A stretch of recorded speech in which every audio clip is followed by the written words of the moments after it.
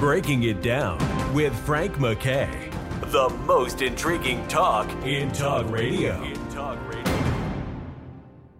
I'd like to welcome everyone once again to Kathy Ransom, our host and Ransom Notes, our weekly edition of Ransom Notes. And once a month you could see us visual. She's the subject of a documentary.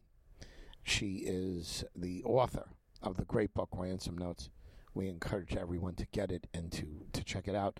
It is filled with wisdom and positive messages, all positive.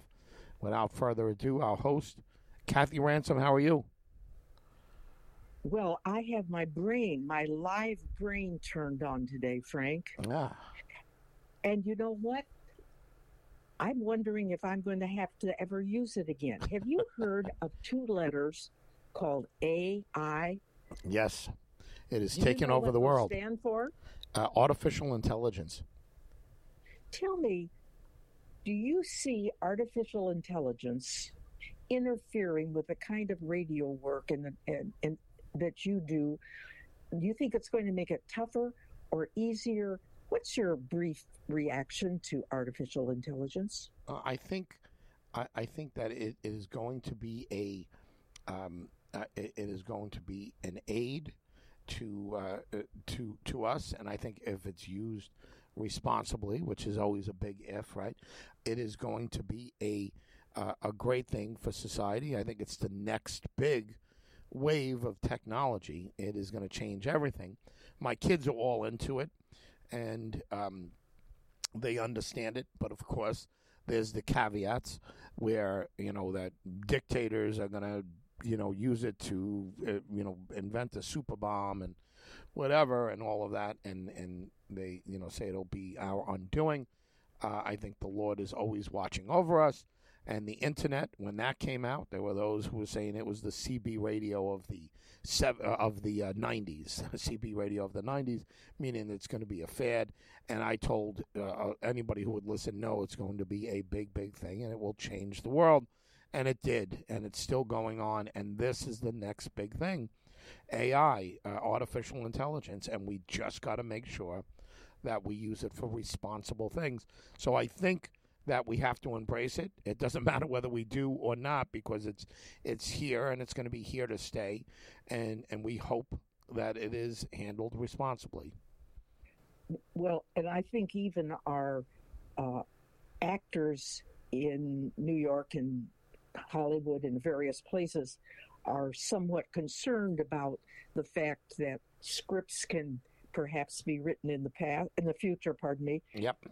As opposed to needing writers of scripts, and then ultimately they can put them on an artificial person and they can even say them. The reason for bringing it up today is that the pros and cons. I think we talked not too long ago about the fact that how many preachers are getting burned out and discouraged and considering that they might like to leave the profession of being a minister or a pastor or a priest, that some have even projected that as many as 40% of pastors are seriously thinking of doing some other kind of work. God. And younger ones even at a greater percentage. And we've talked about how that would be terrible.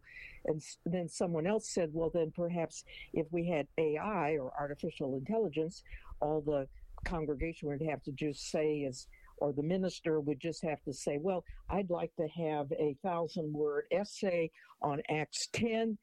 AI, would you write that for me? And then I can just read that.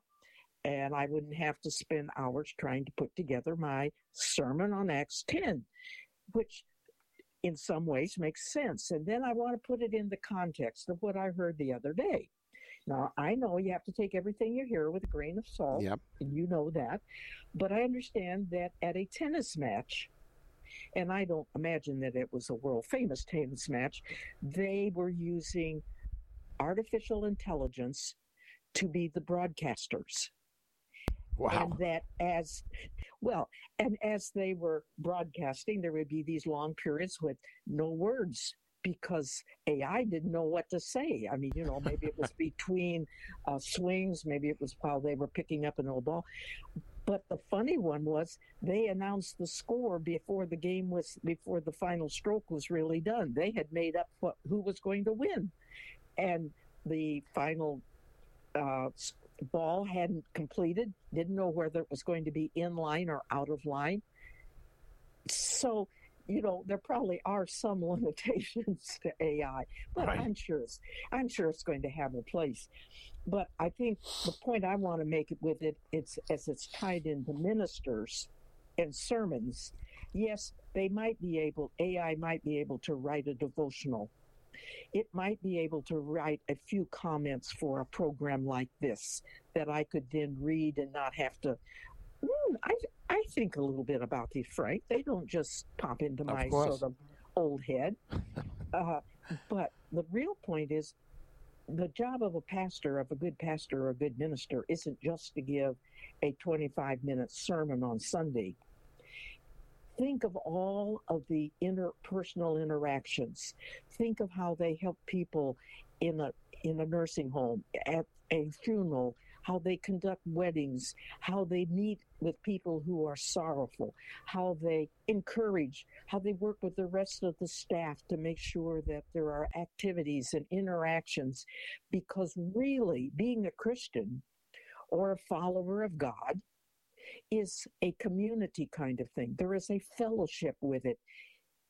And it's sort of hard to have fellowship with AI unless his name is Andrew Isringhausen or something like that. Actually, the guy who I get my car from is Isringhausen, so I didn't just make that little name up. But we must help and encourage our ministers to find comfort. Maybe they need to smile and whistle a happy tune sometime. Maybe we need to thank them, and we've talked about that before.